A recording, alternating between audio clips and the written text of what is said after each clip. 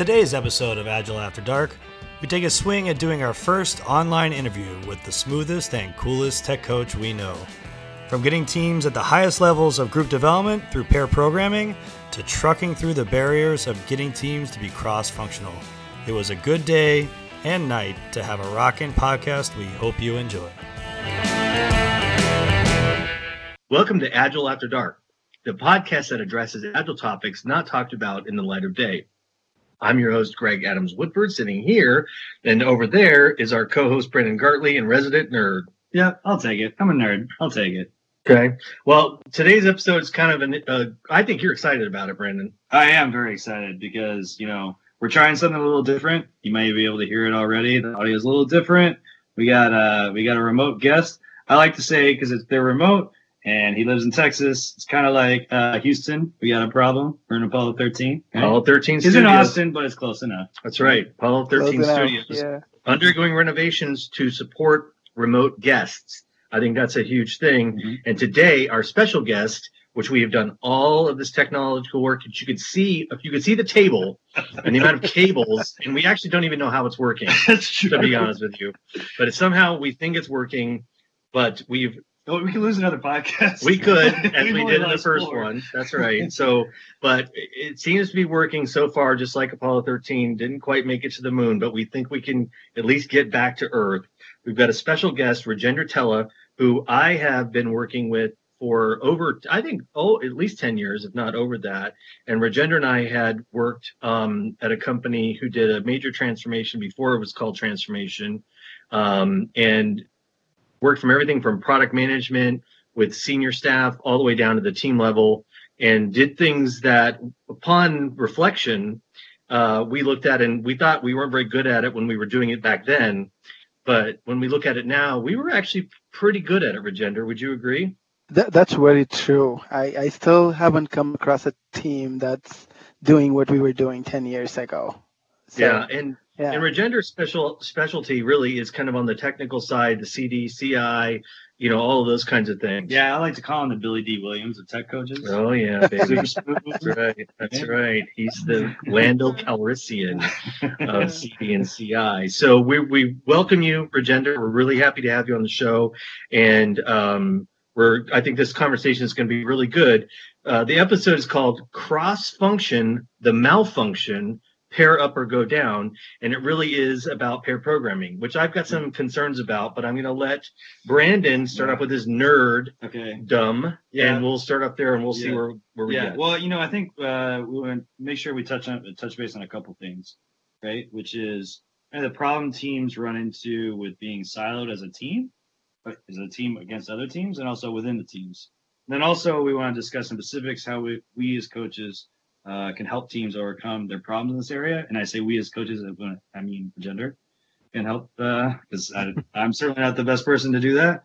But before we get into those two topics, I did kind of want to set the table, Greg. Yeah. Here we go. I think I'm going to do it. Here we go. Nerd alert. We need to have a sound bit for that because it's some version of nerd. Yeah. Okay. Yeah, sure. All right. Get a life, nerd. I mean, as we're talking about kind of more advanced concepts within Agile, kind of this cross functional teams and so forth, we're kind of, that's a little bit of step above just the basics of it, right? I wanted to kind of set the table by really getting into discussing like group development and how we see where teams are from an Agile perspective and how that relates to the area of study in psychology. And group development really received a lot of attention after the Second World War and before the 60s. But then after that, the focus in research was really on the individual instead of groups, which actually doesn't surprise me very much. The start of human factors research and software engineering is also mostly focused on individuals and their personality traits for like the last 40 years. So those kind of went hand in hand. We're kind of like looking at the individuals versus kind of as groups. But then as group development stuff has come together, a few different models emerged. And then a few researchers started to aggregate those models into a general group development model. The first ones to do it were Tuckman and Jensen in the 70s. And they had kind of these phases of, you'll like this, Greg, forming, storming, norming, and performing. Sounds familiar. Yeah.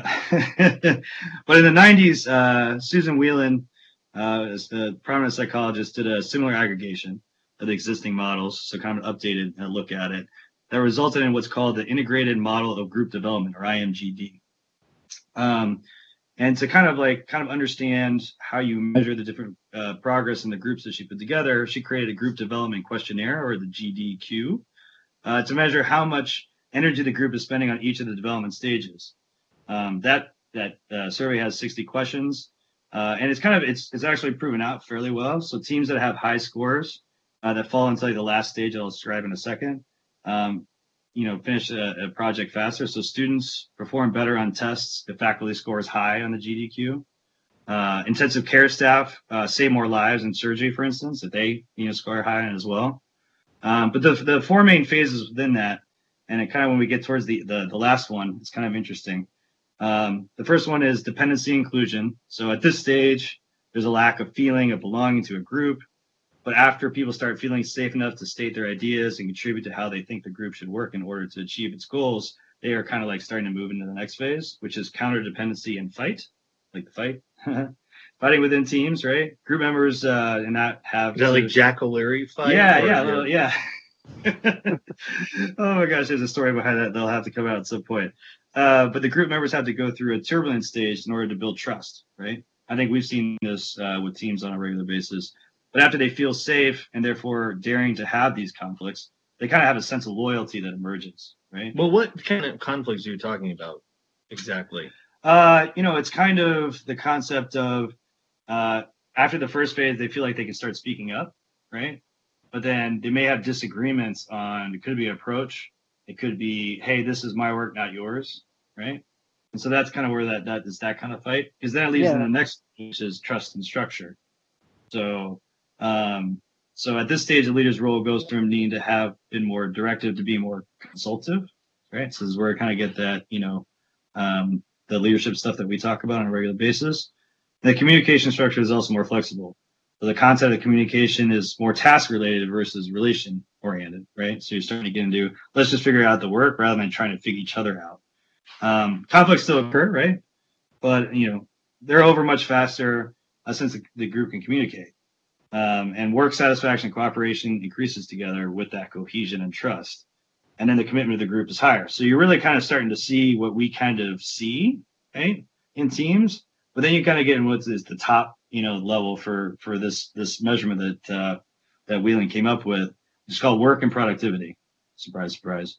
So the team focuses on getting the task done well together, as well as maintaining group cohesion over a long period of time.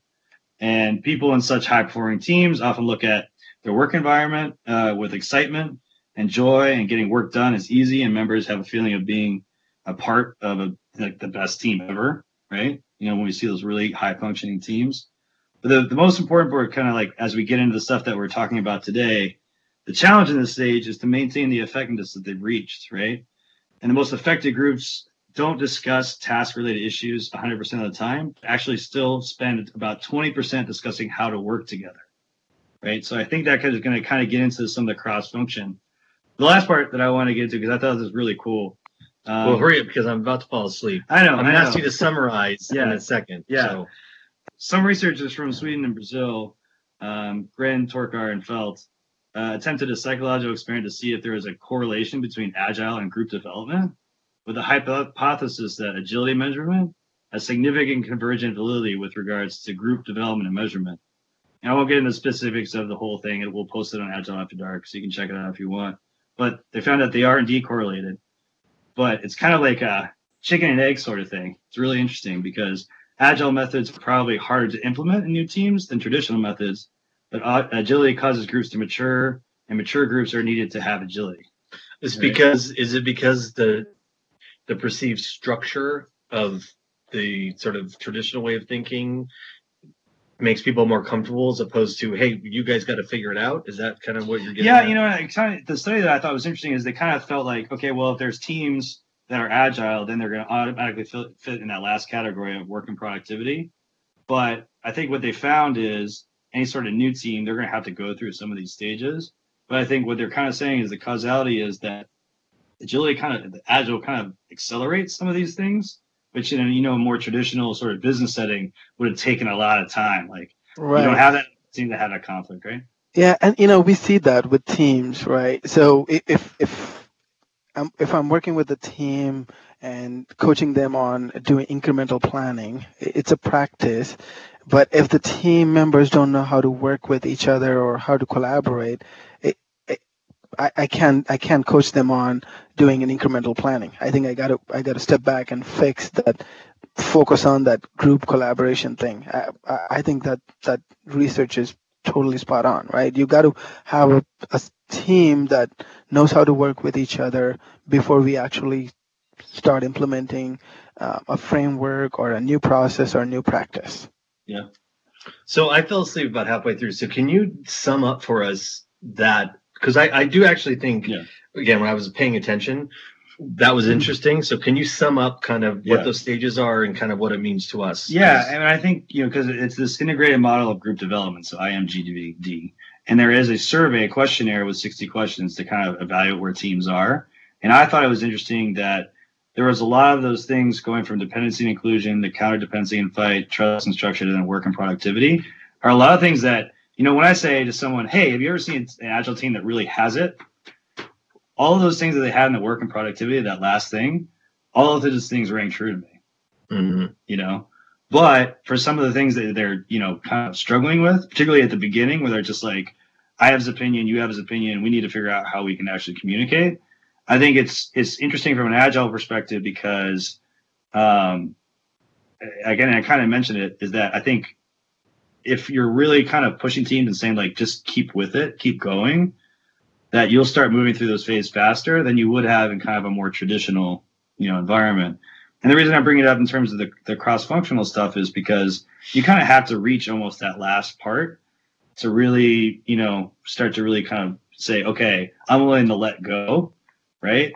I'm willing to let go of the things that, because a lot of times the cross-functional teams, and we'll get into this a little bit later, right? But a lot of things that I see when we first start talking about, pair program, any sort of cross-functional work between teams, they're like, well, I'm judged as an individual.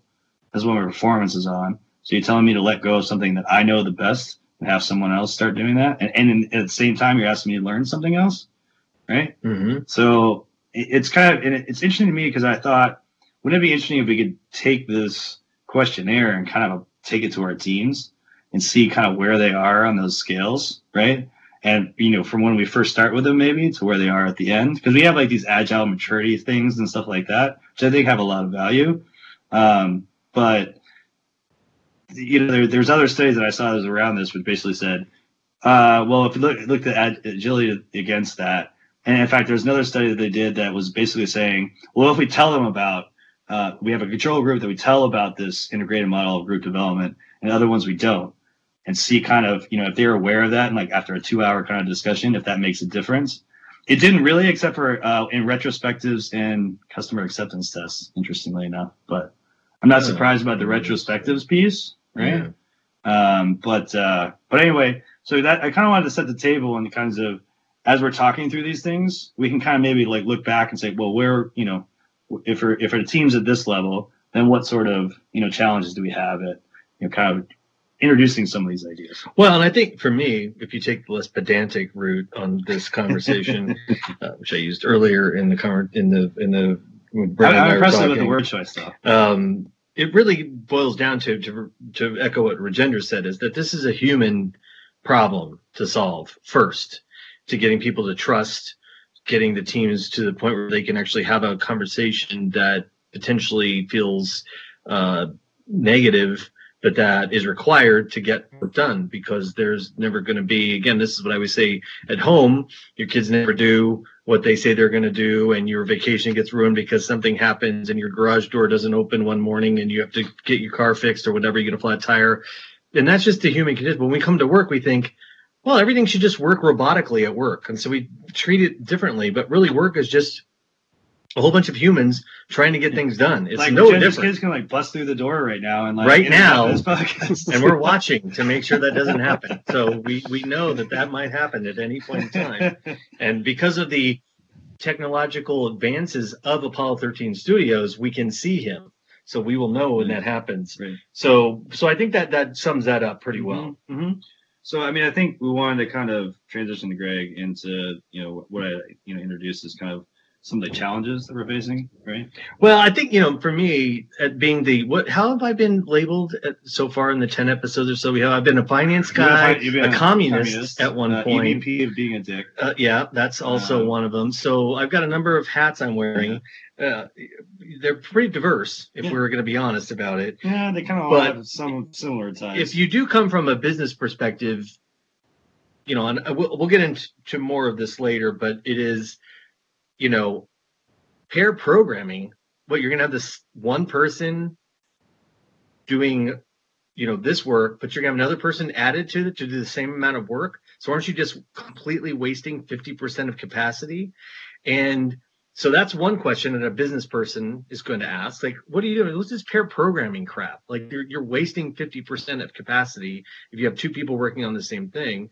Secondly is, how do you get a team to be able to not specialize, but to focus on the whole team being successful and completing work, regardless of what comes at that team? As a business person, what I want is a team that can produce anything. Like, I can make them build spreadsheets, I can make them build process, I can make them do software, but a well-functioning team can tackle any problem. And that's, as a business person, what I want to build is a capable team. So you have this concept of component teams, which are specialized teams. And sometimes if it's a DBA or like specific to testing, there are just certain ways people's brains are wired a certain way, and DBAs are weird and good test people are weird. They're good at what they do because they're wired a certain way. But you want to try to minimize those things because they're typically very expensive. They're typically very focused. And so you want to make sure that you have teams that can focus on solving a business problem and delivering it, right? You thought I talked long. You just talked like 45 minutes. And none of your research stories start before 1945. Everything you do starts at like 1940. Well, in 1940, that makes it better. I don't get, so don't get on my case. No, because you have to talk about where we Good day, from. Sir. Good day. Good day.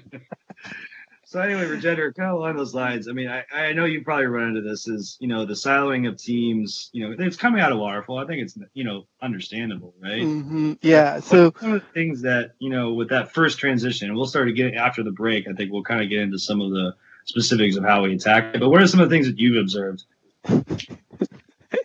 You both talk long, just so you know.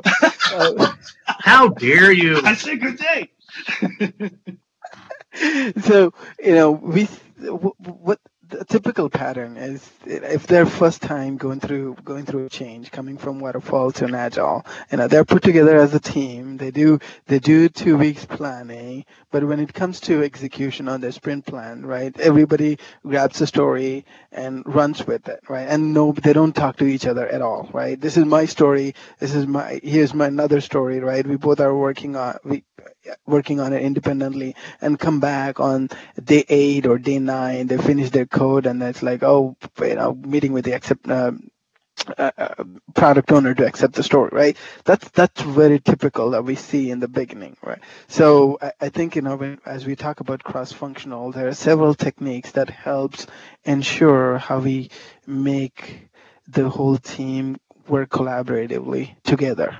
Yeah, and kind of interesting, to both of you. Now that I've simmered down a little bit, I'm kind of curious about, the teams when they're kind of coming in. I mentioned a little bit earlier about how, I'm being evaluated as an individual on an annual basis based on how many widgets I've created. I mean, it's fairly basic, right? But that still has to change. But even if that's not the case, now you're putting me on this team with these people that maybe don't know as much as I do in a particular area, but I don't know as much as they do. And you know what? That's fine, because I spent so much time learning this, whether it's, this sort of language or what have you. I mean, what are some of the things that, and just not from a, let's get people to, but like the conversation that you guys have had with those sort of teams to kind of say, okay, I get it, but what's, here's the value out of what we're trying to achieve.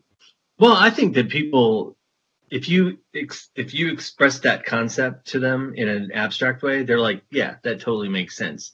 And then when you start to have them That concept sort out being the like work. cross-functional. Yeah, Okay. yeah. It's like, yeah, that makes sense as a team, especially the manager gets it. The manager's like, oh yeah, exactly. That's definitely what we're gonna need to do.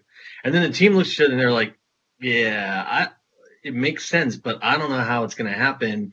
Part of it is driven through just their own personal career path, HR stuff that we talked about in past episodes, right? It's that you're leading them down a path and they feel like, oh, well, if I just am just doing everything, then I'm not going to be known for anything, right? Well, it's interesting that you say the manager says it makes sense, but then they're like, I need to get this thing by this date. Oh yeah, well, but that's the way it is. And then again, the team also thinks, yeah, it makes total sense on paper, but when you have to start breaking the work down, and you have mainframe people trying to learn Java, and then Java people, I'm not learning mainframe. Mainframe's like old.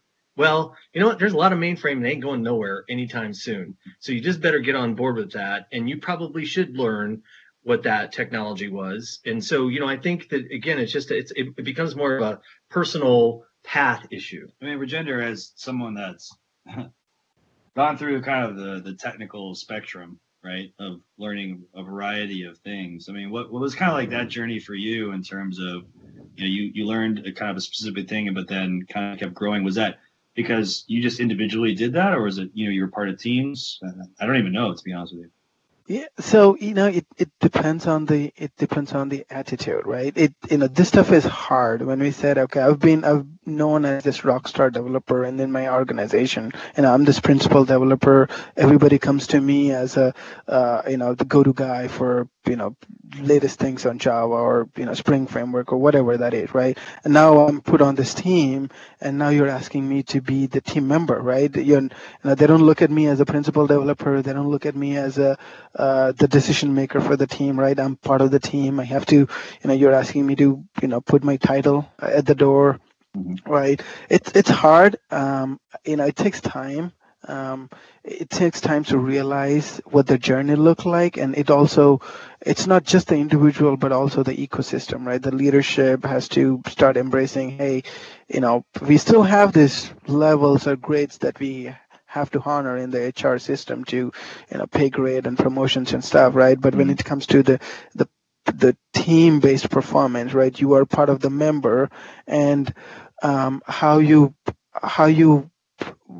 evolve your role into that. I mean, personally for me, I started as a Java developer, right? Mm-hmm. I worked with majority of the time working for educational companies, right? Building learning management systems and content management systems, right? And then there's this thing called Agile, and this person here said, "Hey, we got to do Agile." Who was that? Who I don't know. I will say though, Regender, to you're reminding me about something too. That remember the transition that we went to having we had essentially the development managers, which was a path, right? I'm a development manager, and we had a hierarchy of CTO down who was very focused on that. And then when we actually went to a real agile based model where the managers of the technology team didn't have teams reporting into them, they just really were HR managers. Remember, that was a hard transition. Do you remember? Yeah, totally. I can't forget at all, right? This is, I was a developer. What you did to him. Then a Scrum Master, and then I was crazy to I wanted to get into management, and I thought going to an MBA was the only way to get into management, right? This is way back when, and then I got my MBA and learned. You fell into that trap too, huh? Yeah, totally, but no student debt. And then learn how to be a manager in corporate America and come to work. And then here we are going through the transformation, right? Just become a fresh manager and trying to manage people, manage work. And then the organization says, you know what? We have self-organizing teams. So I had to unlearn majority of what I learned in the business school, right? Mm-hmm. And then I started picking up coaching, and totally like the engineering managers, which is what I was doing at that time, became very thin layer of administrative work, and majority is coaching the teams on how to maintain good CI/CD practices, how to improve their craftsmanship, right? And that was an eye opener, right? And then, but it's again, depending on the individuals and how they see the progression on whether you embrace it, the path, and accept the change, the new way of working, right? I've also seen developers who said, you know what, I'm the principal developer. I want to be the principal developer. I don't want to be treated as a scrum developer on a team, and good day to you, sir. Yeah. So, I mean, I think we want to kind of talk about, build on, that sort of journey that a lot of, people, kind of in your field go through, and how we can get them to get to that, work and productivity level that I talked about before, so that the team is really just working together. But I think it's a natural place to take a break. And maybe do some plugs, Brandon. Yeah. How about that? How about the brand new and yet to be finished, however, website, which is agileafterdark.com. And you'll go there, you'll see what we've got started. My daughter did the logo, which we're working on still. Really cool. But we've got some things going there. Brandon's done a nice job of putting that all together. He is the muscle behind the show. It's flabby muscle. It's like Michigan. Yeah. It's like Michigan muscle. Okay. Yeah. So It's called beer gut muscle. So for those of you who It's a listen to the It's a keg podcast, versus a six pack. know what that means. But but we've got a brand new site. We've got also some emails that you can send feedback to. Yeah. Feedback at agileafterdark.com. I think there's a rants one for my yeah, thing. it's GAW feedback at which Agile After Dark. But we might need to just have a rants one, yeah. because they may be ranting about, hey, everyone, you two, let Regender talk more. Yeah, which I think will definitely be the case. So we'll just have a checkbox at the beginning of you guys talk too much. So anyway, give us your feedback, and visit the site. And we're excited. We've got about 9 episodes now in, and we're going to do more as we get as Apollo 13 Studios becomes more effective and more technologically sophisticated. We're going to do more stuff. So. Back after the break.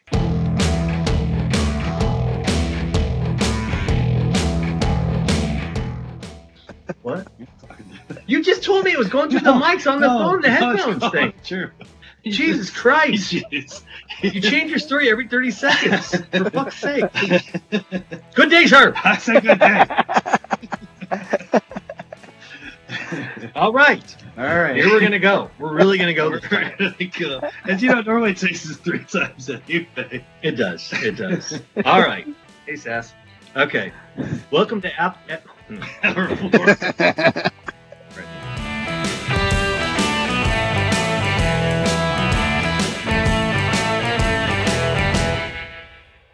So welcome back to Agile After Dark. Today's episode is called Cross-Function the Malfunction, Pair Up or Go Down. We're talking with Regender Tella, who is our remote guest in our new technologically fancy Apollo 13 studios. And hey, before we get started, we should probably talk about the drinks that we are consuming. So Brandon, I think I just heard some irritating noises while we were trying to come back and transition. What was that all about? Yeah, that was from Margarito in true salute to Regender being down in Texas. I decided to make a frozen margarita. Although I was thinking about bringing out some Colt 45. Really D. Or Colt 45. That's true. Or Lone Star. It's also a nice Texas beer, right? I've seen that up here. Yeah, Regender, what are you drinking? I'm staying sober today, so this is Shiner Bach. This is my favorite. It's a Texan thing. I have to do it to feel that I'm in Texas. and Regender is relatively new to the Austin area, so he's trying to fit in with the Texans. Good luck with that. having I'm half Texan, so I understand. I have to drink Shiner and then drive a truck. Right. So, and I'm doing. Oh, I've broken. No, I have not. I'm drinking You went bourbon. back. You went back. So I'm doing my usual bourbon thing. So, so where were we when we left off, Brandon? Yeah, so we kind of were talking about some of the issues that we've seen. Regender, I think that story of kind of your journey was really illustrative of kind of some of the stuff that we see teams and individuals on teams are dealing with. I know that with those obstacles and with those issues, and with the understanding that as you mentioned, one person's taking a story off and they're just doing it on their own, and there's some inefficiencies there. Kind of what are some of the approaches that you've seen that have been really successful and kind of really making the team more cross-functional and eliminate that malfunction? Right. So pairing is one of the many techniques that that agile teams have, right? So I'm going to focus mainly on pairing today, and then we can talk about other techniques if you would like mob programming is another emerging technique, could be another topic for another day. So pairing, what it is having two people work on one problem using one computer. I know we'll I'm paying for two people to work on one computer. I already spent money on the second computer. Oh, God. Now I got two computers. I got two people working on one. What the hell is going on? This is out of control, Regender. Help me understand. Okay, the business people. If you want me to write code, I could write crappy code any day.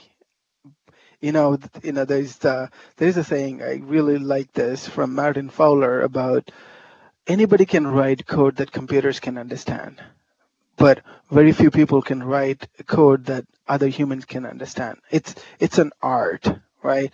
And the techniques like pairing and mob programming, that they're to help that we write good code that can stay long and that can scale. It can change with times, right? So I could, if a business person wants a feature to be out the door fast, we could do it. Developers can do it any day, right? But we're talking about going slow so that we can go faster in the long run. So pair programming may seem slow in the beginning, but it actually helps. The main benefits of pair programming is having good quality code. We are building quality into it, right? And there is, there is a myth that when you see two people working on one problem, we think of it it's they're duplicating the effort, right? It's not really duplicate. Yeah. Yeah, I mean, but I'm kind of curious, and maybe I'm going to jump the gun on Greg here because this is normally the type of question he would ask. But, you talked about two people working on one problem on one computer, but generally people, are bringing different skills or have different experience and work in different things, Java or mainframe, as Greg mentioned. Like, is the expectation that every team member eventually will kind of get to the same skill level? Yeah, so when you introduce this pairing technique, you have that upfront investment of bringing that gap, right? Bridging that gap between the skill set and technologies. But after, you are talking about few sprints, a matter of few sprints, we bring in that some level of alignment. And of course, it's not going to be, we having a principal developer pair with intern, will not be an efficient thing in the beginning, but after you bridge that gap, there are different patterns that you could follow. Have same level of developers pair. That's usually the recommended way. But I know there are companies that follow like a most radical approach that anybody could pair with anybody, right? Even though there is some upfront cost. I worked with a team that actually, come in and the first thing in the day they would put their names in a pot and then pick their names, and then that's how they pick up their pair, right? Whoever comes up as a pair, that's like the most extreme pair programming, and I think that's like the highest level of maturity that I've seen. But going back to what the efforts, right? We said two people working on it. The myth is about having duplicating efforts, but there are studies done on this topic. It's not new. It's been there for decades. So around like 1945, for instance, there may be a study that's around 1945 that Brandon hasn't come. He actually has come across that. He's just you want me to go back to the 1700s? Yeah. He did that on one. So. Right. So one of the signatory, Alistair Cockburn, and his team has done a study called the cost and benefits of pair programming. What they came up with, they've done research, interviews, and they've done controlled experiments with teams that are practicing pair programming. And what they came up with, there's a increase of 15% of cost in software development when they do pair programming. So it's not really doubling, right? You're paying 15% more to get 50% more on quality, right? So their study found out the defects rate dropped 50%. So you get that big return on investment. You're paying for 15%, but your quality is jumped by 50%, and you have a better design. And two people working on it, it improves the accountability of the code, maintainability. So that's their use, your immediate jump, business person. Yeah. Well, before you jump in though, I'm kind of curious here because there's conflicting Greg's rants here, right? Team owns quality. Are you making me spend money?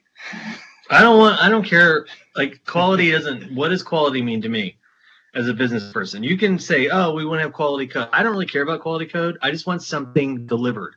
I want to ship something. So how can you translate that to me?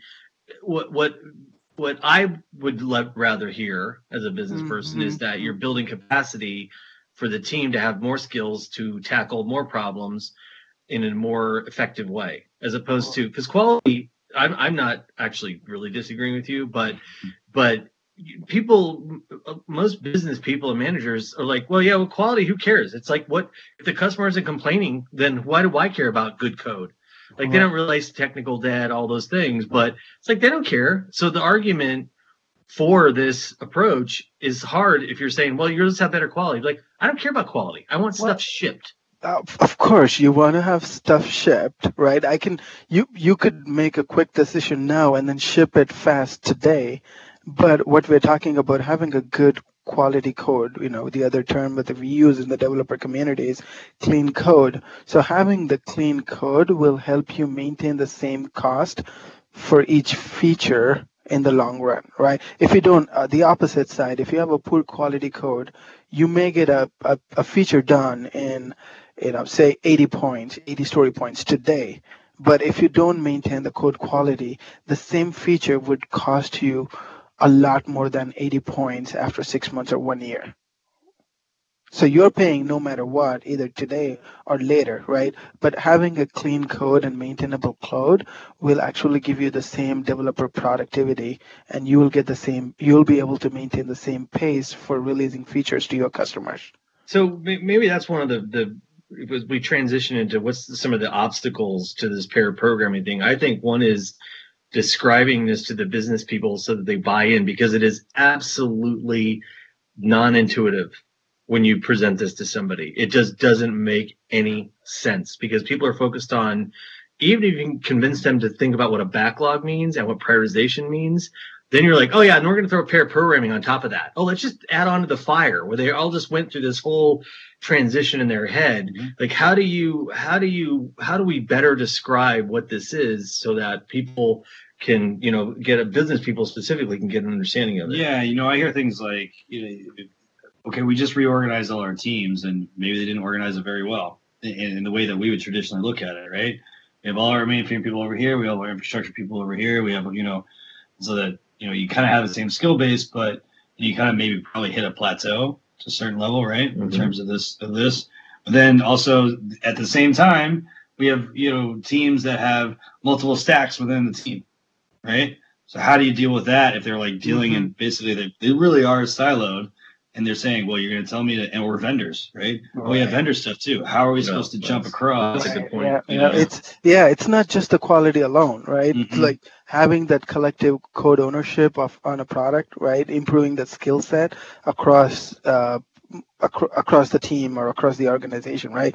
We also have this thing called truck factor, right? If you have like a developer that like you can give you a feature today, but what happens if we hit by a truck tomorrow, right? The knowledge truck factor.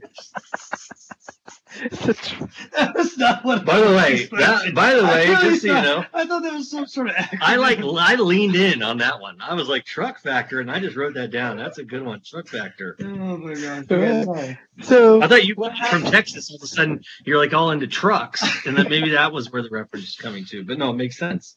Right. So what happens if you get into that situation? So pair programming and few other techniques help spread that knowledge across the team and across multiple teams. And it's not that. And the study, going back to the study, that also revealed they not only produce better quality code, spread the knowledge, but it actually makes the development enjoyable. People actually reported that they actually like coming to work, talking about the human side of it, right? They like coming, they know their team members better, and their work environment become more enjoyable because of pair programming. Yeah, I mean, I'm kind of interested in that part of it, particularly from kind of the psychological learning standpoint of, they reported that they really enjoyed it. I know with the teams that I've worked in the past, there's been a lot on the team level. There's been a lot of buy-in. It's like, oh yeah, we need to become more cross-functional. But then, it's kind of like that implicit memory of like, well, I just know this stuff and this is how I do it, and I can't explain why this is the way I do it, right? Versus kind of that explicit, okay, we're having conversations, and that's how we kind of develop the memory and the learning and so forth. I mean, that's kind of, I'm curious from your standpoint, Rajender, is that, what are some of the things that you've seen that really help kind of break through that initial hesitancy, with the literally sitting at the same computer? Is there like certain roles within that and how they work together? Well, hygiene is one. Yeah, of course. Aren't famous for that. So let's put that right out there at the beginning, right? I'm not going to give a comment since we're in the same room. Okay. All right. Yeah. Maybe we could use a foam wall. Just build a ball 13 around every team. So this got a little bit more rules around it, right? The two people, they have distinctive roles. The person who is at the keyboard is called the driver, and the person who is pairing with them called navigator, right? And they need to change their roles very often, right? I think the most recommended is around 15 minutes, because if you keep on just one person at the keyboard, the other person, you will start losing him or her after 15 minutes, or you keep it longer, right? The shorter you have, the more engagement you get. And the way they engage, the driver and navigator, is the left brain and right brain, right? So I heard you talk about one of the podcasts earlier, Brandon, right? The left brain is very focused on the detail, right? You task at hand, focusing on the parts of a system, and the right brain is big picture, the whole system view, and looking at are we writing good code, or is this duplicating, or what's the maintainability of it, right? So, and then there is a study about you can have our human brain can only do left brain or right brain at a time. It can multitask both of them. And then the study said there's only 2% of people who could actually do that, right? And then I happen to fall in the other 98% of people. So having a pair practice actually brings that full mind to the table, right? So you have both sets of minds at the table. Yeah, so Rajender, are you sure these studies you're citing aren't like my wife's study when she just wants me to do something? She's like, well, no, there's a study. And I'm like, well, I don't know about this study. Oh, no, there's a study. You need to do this. I'm like, I don't know about this study. Are you just like citing studies for no good reason, or are these real studies? Like, I'm afraid to ever put you and Brandon together because it'll be like nerd. We make a good central. pair. It'll be like research central. Yeah, I'm gonna have to get the links to those studies. I got put it Absolutely, yeah. Say Brandon and I are pairing, right? We play this driver navigator role thing, right? But we got to switch the pairs also, right? There is this, I can't be pairing with Brandon forever, right? I'm gonna be bored. I'm not gonna learn anything new, right? I'm only sharing knowledge with Brandon, but I need to switch my partner at a certain time. Now, so with the time, so sorry to interrupt you, but do you finish a story first before you do that, or is it not story related? So story is one pattern. So there are multiple ways of switching the pairs, right? So you could do time based. You say, you know what, for this day, these are the pairing partners, and then come next day you have another partner. Or you could say, like you said, at the story level, you are my partner for the life cycle of the story. Or, if I'm introducing this to a new team that's have never done pair programming and they're not super comfortable, I might have them start at a sprint level. It's a beginning of the sprint during a sprint planning event. Maybe let's say pick your partner and you are the pairs for this sprint, right? And then come next sprint you switch it. That's how I start it, right? And then the next level would be at a story level, but the most extreme I've seen is at the day level, right? They do pair at the task level, and you got to have really good planning in place and your coding practices in place to actually make that context switch happen at the day or hour level, right? That's where I've seen. This is going back to our old days. The team that I was on 10 years ago, we were actually doing it on a daily basis or task level. That requires a lot of maturity to actually get there.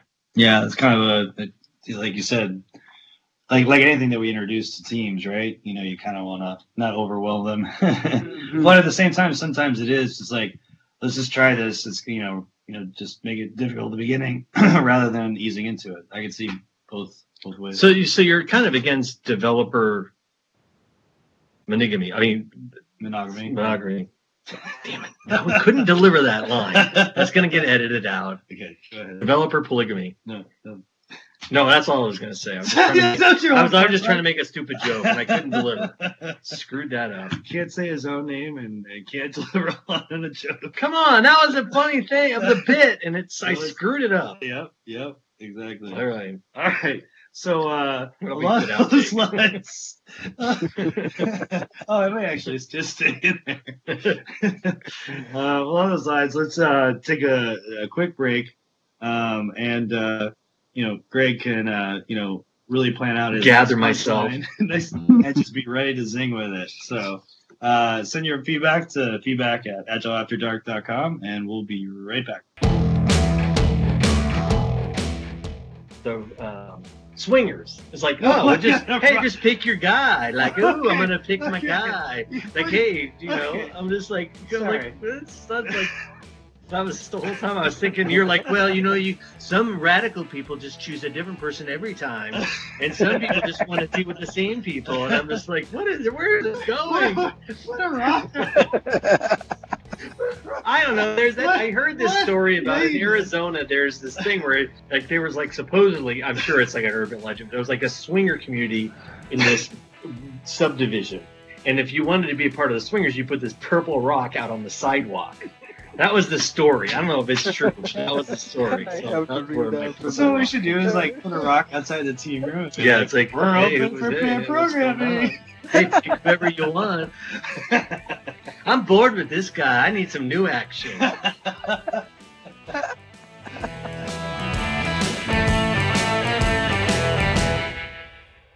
right, we're back from the break, and I think we've had a lot of good conversations today, right? In terms of the way that we see teams evolve and kind of get where they need to get to, and I think some of those levels that I talked about at the beginning, in order to really achieve that and kind of do that 20% concentration on how do we kind of improve ourselves, this pair programming stuff really fits into that.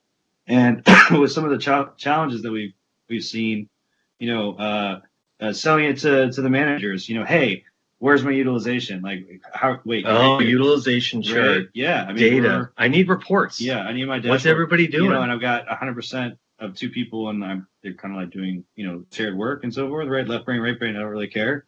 But I think we've kind of talked through some of the benefits.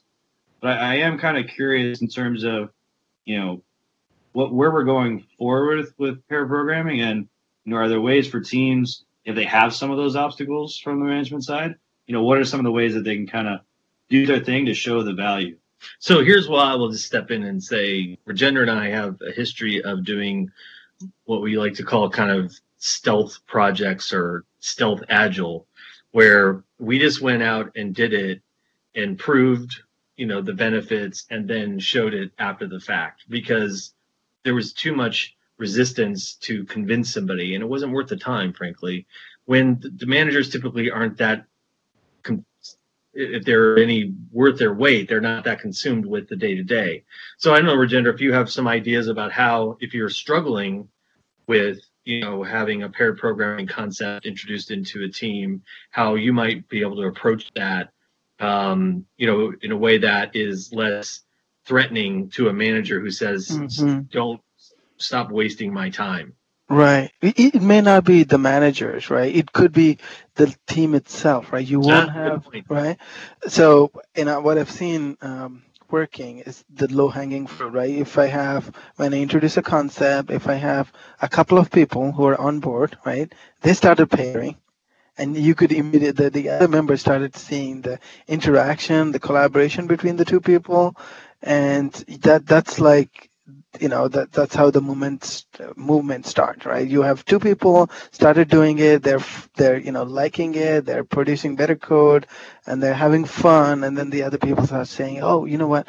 I should try that. I should try that." Right? You'll probably have another pair, right?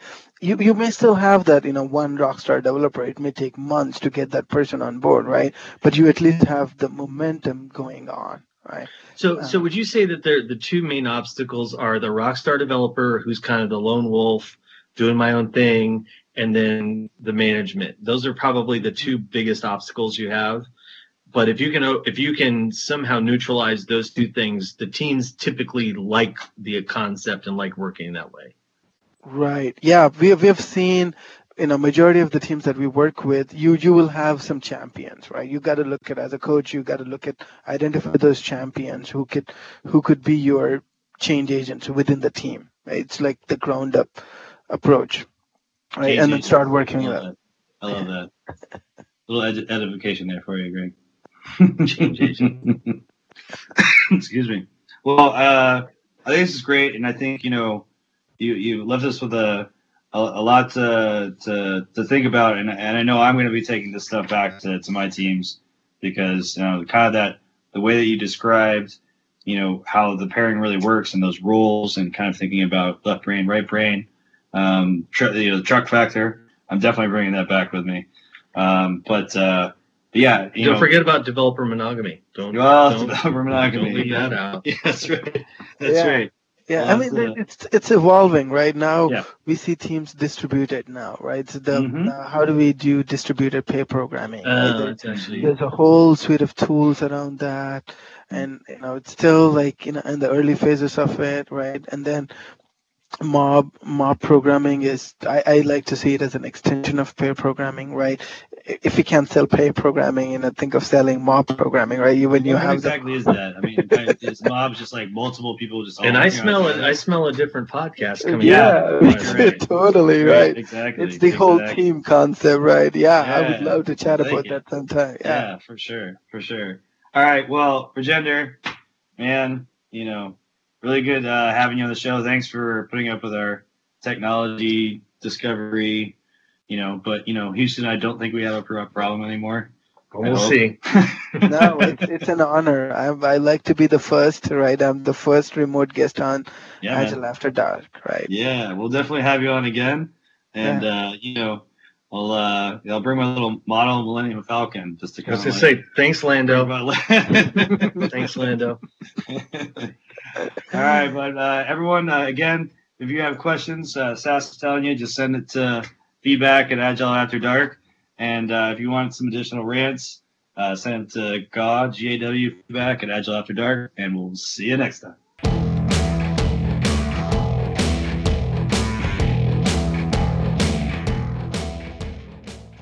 What the hell is that?